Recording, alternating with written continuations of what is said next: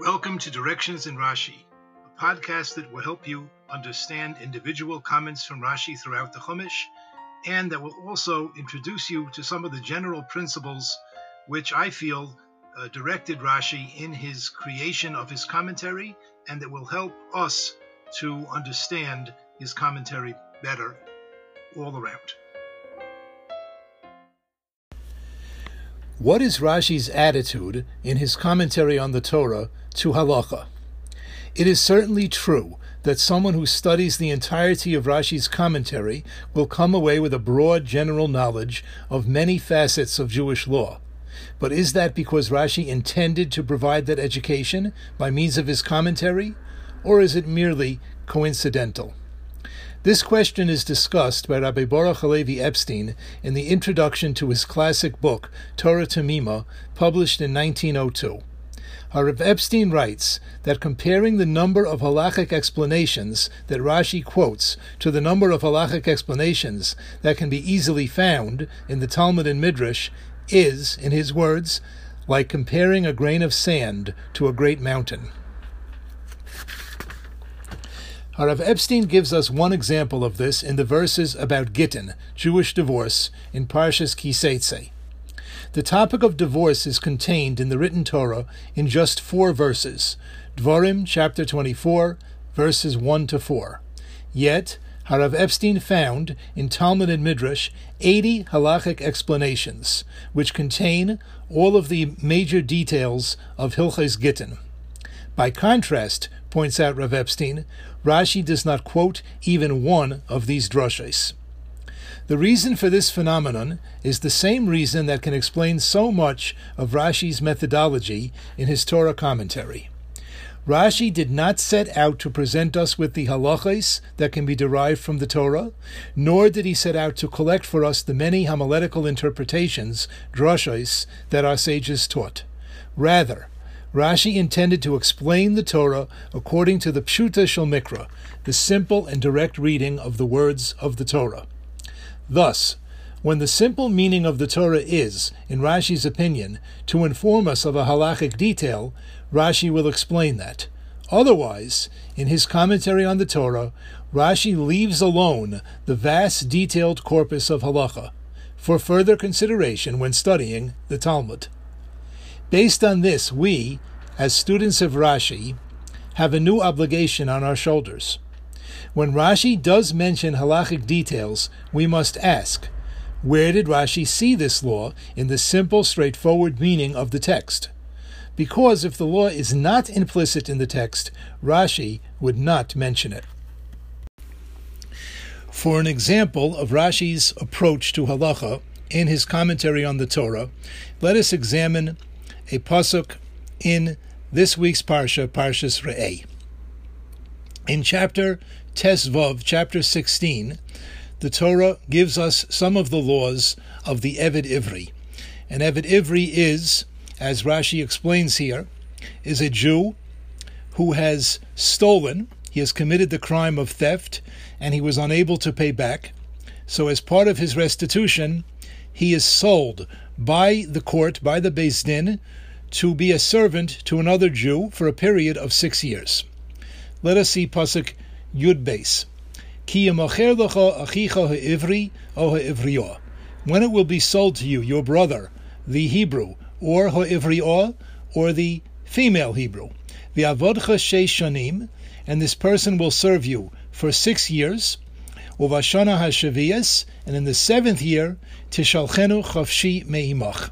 You will set him free from you. Pasuk Yud Gimel.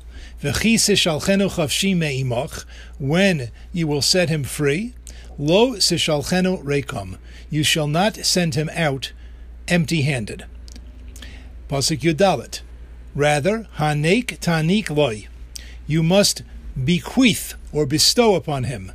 Mitzayncha umigorncha umiyikvecha, you must bestow upon him gifts from your flock of sheep, from your goyrim, literally from your threshing floor, meaning from your grain, umiyikvecha, literally from your vats of wine, from your wine. Asher berachacha Hashem Elokecha, from that which Hashem your God has blessed you, titein loy, you must give him. Now, let's take a look at the Rashi on Pasuk Yudalit, Hanek Ta'anik. You must bestow upon him. Now, the Torah does not use the more common word of litain, titain. The Pasuk doesn't say give to him. It uses this unusual verb, laha'anik. So Rashi explains, l'shain edi. This is an expression of an edi, is an ornament. Begoiva, something that is high up upon the person's body. Uva marisa ayin, and it is in view of the eye. It is easily viewed by others. Davar sheyehi nikar shehetivois aloi. It is something that it will be recognizable that you have bestowed upon him this favor, this goodness. The Yesh Mefarshim, and some explain l'shein hatana al tzavaroi. Some explain that the word lahanik refers to loading something onto the neck of the Eved, meaning to, so to speak, put a necklace around his neck. In either case, it does not merely mean to give, but it means to give something that is recognizable, that is has a certain importance. Now Rashi continues, Mitzayncha umigorncha umiyikvecha. You must give from your flocks, from your grain, and from your wine. So Rashi asks, Yochol einli ela ela bilvad. Perhaps I might say that only these things must be given. Perhaps you can only give from sheep, from grain, or from wine. Talmud Loimar. So Rashi says, no, the Pasuk tells us, if you look at the end of the Pasuk, it says, Asher beirachacha, that which you should give from that which Hashem has blessed you. Says Rashi, Mikol mashe beirachacha beiracha. From all that your Creator has blessed you. So from all different kinds of things, you give him. Now Rashi says, V'lama nemru elu. So why were these things mentioned? Why was flocks and grain and wine mentioned if really you can give from all different kinds of things? So ma elu miyuchadim shehem bichal bracha. What is particular about these three things? That they are bichlal bracha. They are in the category of blessing, meaning that they reproduce. From one item you eventually get more and more items. From one sheep you can get more sheep. From one cluster of grapes you can plant the seeds and get more grapes, and so on. So ma elu miyuchadim shehem bichlal bracha. What is special about these types? That they are types that have within them blessing and increase. Av kol shehu bichlal bracha. So anything which is in this category of bracha, yotzu frodois. So this excludes mules. Mules cannot reproduce. And therefore, although, as Rashi explains in the Gemara, from which this statement comes, one can give all kinds of things that grow from the ground, one can give from all different kinds of animals, but one may not give to the Eved Ivri a mule. Now, up till here, everything Rashi said was clearly based on the wording in the Pasuk. He explains the particular meaning of the verb hanek, that it means to bestow something that is clear and recognizable. He explains what it means that you give from your flocks and your grain and your wine that Hashem has blessed you with. He explains how that whole phrase fits together to tell you from which kinds of things one may give to the Eved Ivri. But now Rashi adds something. V'lomdu Rabbeinu b'Meseches Kiddushin, our rabbis learned, they derived in the Talmud, Meseches Kiddushin, b'Gzeira Shava, using a form of derivation called Gzeira Shava, which we will discuss in a moment. Kama noisein loi mikol min v'min. How much one must give to the Eved Ivri from each and every type of item that one is giving. Now, before we ask any kashas on this Rashi, let's take a quick look at the Gemara. The Gemara is in Meseches Kiddushin, Daf Yud Zayin Amud Aleph. And the Gemara raises the question, Kama Manikin Loi, how much ha'anaka, how much of these gifts must one give to the Eved Ivri? And there is a three-way disagreement between Rabbi Meir and Rabbi Yehuda and Rabbi Shimon about how much to give. Let's examine just the opinion of Rabbi Yehuda, which is the halacha that we follow, at least according to the Rambam. So the Gemara says, Rabbi Yehuda Omer Shleishim. Rabbi Yehuda says that one must give to the Eved Ivri a total of 30 selah worth of goods. One must give him the value of 30 silver coins of various goods. Kishleishim shel Eved. Just like the 30 selah number that is connected to the Eved. Now, what does that mean? There are two types of servants or slaves in the Torah. One type is the Eved Ivri, the Jewish servant, which we have discussed a little bit. There is also something called an Eved Kanani. An Eved Kanani is a non-Jew who can be purchased by a Jew to be a slave. How this relates or does not relate to the American enslavement of Africans is not our topic now. We are studying Torah at the moment, and we are going to accept the Torah for what it says. The Torah says in Parshas Mishpatim that if a person has a shor muad, he has an ox which has been proven by previous experience to be a particularly dangerous and damaging type of animal, because there has been testimony of 3 previous times that this ox has gored, and said ox goes out and gores an Eved Kanani, he kills a non-Jewish or partially Jewish slave. So the pasuk says, Im Eved Yigach Ashor Oyamo, if this ox will gore an Eved or a female Kanani servant, so Kesef Shleishim Shkolim Yitain La'adoinov. So the owner of the ox must pay a fee of 30 shekel to the master of the slave, etc. And Rashi comments there, no matter what the market value of that slave might be, whether it be very little or very much, whether it be a lot less than 30 shekel or a lot more than 30 shekel, this is a Gzeres HaKosav, this is a decree of the Torah, that when the ox kills an Eved Kanani, the owner of the ox must pay to the owner of the slave 30 shekel. Now, the Gemara here in Kiddushin, according to Rabbi Yehuda, says that how much money must one give to the Eved Ivri upon setting him free? 30 shekel, similar to the 30 shekel that one must pay for the death of an Eved Kanani at the hands of one's ox.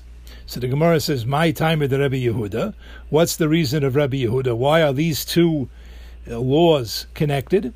Yalif Nesina Nesina.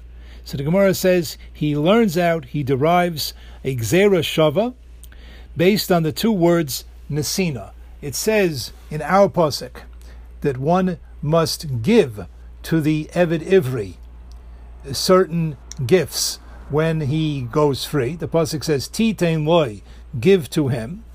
And it says in the pasuk about the ox that gored the Eved Kanani, it says Shleishim Shkolim Yitain, 30 shekel the owner must give. So Nesina, Nesina, giving, giving. You have the verb to give in both psukim. So Mala Halon Shleishim, just like there in the pasuk about the Eved Kanani who was killed by the ox, one must pay 30 shekel. Avkan Shleishim. So here too, regarding the Eved Ivri that one must pay upon his departure, also Shleishim, the amount one must pay is 30 shekel. Now, we will talk later about what kind of a derivation is this, what kind of logic is it simply to say, because here it says to give, and there it says give, so therefore the amount that one must give must be the same? That does not on the face of it sound to be very reasonable. We'll discuss that in Yirtzeh Hashem later. But that's how the Gemara says that Rabbi Yehuda derives that when one pays off, so to speak, the Eved Ivri upon his departure from your service, you have to pay him 30 shekel. Now, Rashi hints at this Gemara, hints to this Gemara, he hints to this halacha in his commentary on the Torah. We'll repeat Rashi's words.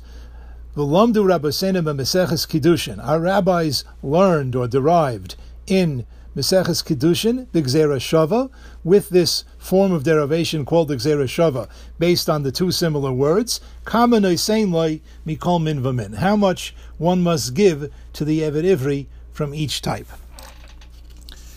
Now, there are two main questions that we can raise on this Rashi comment here in Parshas Re'eh.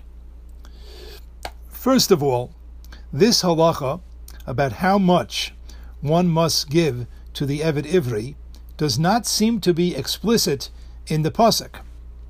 Rashi himself, in fact, does not connect it to any particular words in the pasuk. Although the Gemara relates it to the words titein loi, because it uses the verb titein, to give, just like it uses in the pasuk about the Eved Kanani, Rashi himself doesn't mention that word.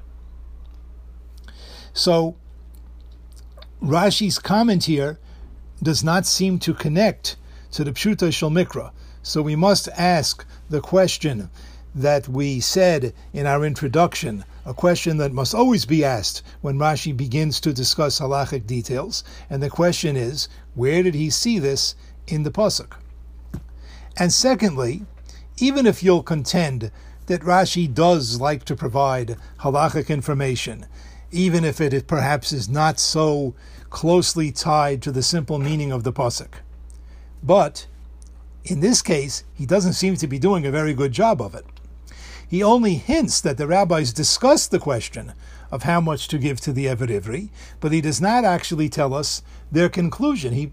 He sort of tells us, well, there's a Gemara about that, but he doesn't tell us what the Gemara says. So if his intent is to just provide us some useful information, he has done a very poor job thereof. I believe that the answer to these questions is as follows. In truth, Rashi is not really interested in telling us the specifics of the halachos, exactly how much to give to the Eved Kanani. As we pointed out, that even if one would say that he was interested in that, he didn't do a very good job. So that probably indicates to us that that was not actually his purpose. The reason that Rashi gets involved in this Gemara in Maseches Kiddushin, at least to the point of mentioning it, is because of what he said about the definition of the phrase Hanek Tanik. Rashi, let's repeat the Rashi. Rashi says L'shoin Edi. The word Lahanik refers to an ornament, Begoiva uvemarisa ayin, some sort of an ornament that is high up on the body and easily visible to the eye. Dover shiyehe nikar shehetivoisoloi, something that it will be recognizable that you have bestowed goodness to this Eved Ivri. The word Hanek Tanik, those words do not merely mean give something, but they mean give something visible and significant. Now, that in itself is a very undefined statement. That indicates that one must give some certain amount, and yet it leaves open the question, just how much? And that could be why Rashi simply refers us to the Gemara in Kiddushin. And he says, our rabbis derived by certain methods in Maseches Kiddushin, Kama noisein loi, how much you have to give. Since the Torah itself opened up this question of how much to give, by saying that you must give something that is significant and recognizable, that it's not enough just to slip him a quarter or just give him some very small thing. The Torah itself indicates that what one gives must be something that is recognizably significant. So therefore, since the Torah already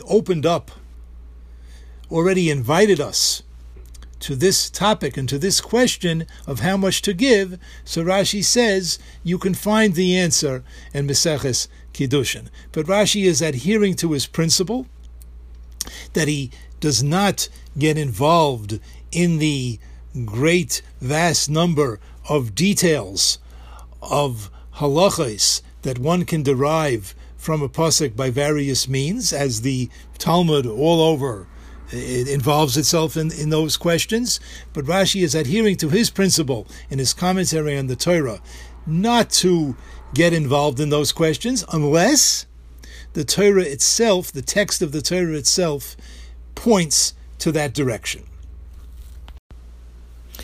As I promised, we will now return to discuss a little bit this idea of Gzeira Shava. The Gemara says, according to Rabbi Yehuda, that one must pay to the Eved Ivri who is departing the value of 30 silver coins, similar to the 30 coins that one must pay if one's ox has killed an Eved Kanani. And why are these two topics in halacha, why are these two mitzvahs connected? Because our pasuk regarding the Eved Ivri says, Titein loy, you shall give to him. And the pasuk in Parshas Mishpatim about the ox that gored the Eved Kanani says, Shloishim shkolim yitain, you shall, the owner of the ox shall give. So, nesina, the two verbs of giving are connected, and therefore just like when an ox gores an Eved Ivri, an Eved Kanani, the owner must give 30 shekel, so too when an Eved Ivri goes free, the owner must give to him 30 shekel. Now, this is puzzling. This seems like just some sort of a game, this idea of the Gzeira Shava. Let us preface the following. It is well known in the name of the Chafetz Chaim that certain advances in technology that are made in the world were put there by HaKadosh Baruch Hu to help us understand certain ideas in the Torah. For example, the Chafetz Chaim said that once upon a time, people understood intuitively that although they don't see HaKadosh Baruch Hu, they don't see God, God is not a physical being, but they understood that God can, so to speak, see them.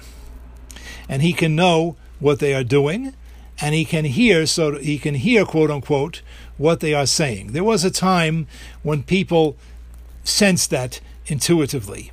As the generations continued, and as people's emunah, people's living belief in trust in the truths of the Torah eroded somewhat, so Kadosh Baruch Hu came along and he allowed mankind to invent the telegraph. The Chafetz Chaim says the profound reason why HaKadosh Baruch Hu gave the wisdom to human beings to invent the telegraph was to give people a living example, a living proof that I can be in New York and someone else can be in Chicago, and he can know what I'm thinking and saying because I sent him a message by telegraph. Later, it became necessary to make this even a more vibrant example, and Hashem gave to mankind the ability to invent the telephone so that my friend in Chicago can actually hear my voice that I am producing in New York, and so on and so forth. In our days, the most important invention in general has been the development of digital technology, of computers. One of the items that is very common in computer technology, it's been around now for quite a while, is what's called the hyperlink. The hyperlink, as most people probably know, is when you were looking at a page, let's say, for example, on a website, and you're reading an article about whatever the topic might be, and you will see there's a word that is underlined with a blue line. Well, that means that you can click on that and it will connect you to some other page that tells you more about that word. If you are reading an article about elephants, and in the article it mentions that elephants like to eat bananas. I have no idea if that's true, by the way. But if it says that elephants like to eat bananas, you might find that the word bananas is underlined with that blue line. You click on it and you'll come to a whole article about bananas. Or maybe specifically an article specifically about the elephant's preference for bananas. That's called a hyperlink. Now, the hyperlink is not magic. The person who wrote and prepared that website, that web page, put it there. The person who created that page for the computer underlined, so to speak, that word banana and linked it to some article that gives more information about bananas. That is really, in essence, what Gzera Shava is. HaKadosh Baruch Hu gave us the Torah. He gave us the Torah Shebiksav, and He gave us the Torah Sheba'al Peh, the oral Torah. One aspect of the oral Torah is a sort of a hyperlink. That in certain places, HaKadosh Baruch Hu, so to speak, underlined a certain word in one place and linked it to another word in the other place. For example, in our example, in the parsha of Eved Ivri, the word Titen Loi has, so to speak, been underlined with the blue line, and it has been linked by the giver of the Torah to another word of Nesina, another expression of giving, in another place in the Torah entirely, about a topic which is not exactly related, although it does involve servants. But HaKadosh Baruch Hu linked it to another word of Nesina, which is used in Parshas Mishpatim, in the Torah's discussion of the laws of the Eved Kanani. And Hashem is telling us to link these two words. Hashem, the creator, so to speak, of these two web pages, has told us that these two words are linked, that one gives more information, gives extra information about the other. As Rashi explains in the Gemara in many places, no one, not even the greatest rabbi, can make up his own Gzera Shava. Ein Adam don Gzera Shava me'atzmai. A person may not make up his own Gzera Shava. We cannot randomly go through the Torah and say, oh, look, here's the word, the verb to eat, and here in another place is the verb to eat. They must have some halachic connection. We could connect the halachas. No one may do that on their own. A person can only make a Gzera Shava that he has received from his teacher, who received it from his teacher, who received it from his teacher, going all the way back to Moshe Rabbeinu. And where did Moshe Rabbeinu get it from? He got it. It is part of the oral Torah that Moshe Rabbeinu received on Har Sinai. That HaKadosh Baruch Hu told Moshe Rabbeinu, these two words are linked. Not because Moshe Rabbeinu thought it logical, and not because a disciple of a disciple of a disciple 1,000 years later thought that it was logical. It's not necessarily logical in any recognizable form. But HaKadosh Baruch Hu told Moshe Rabbeinu that these two different parshias do have a certain commonality because I'm telling you so. That's the idea of Gzera Shava. It's like a hyperlink that HaKadosh Baruch Hu is inserting into the Torah.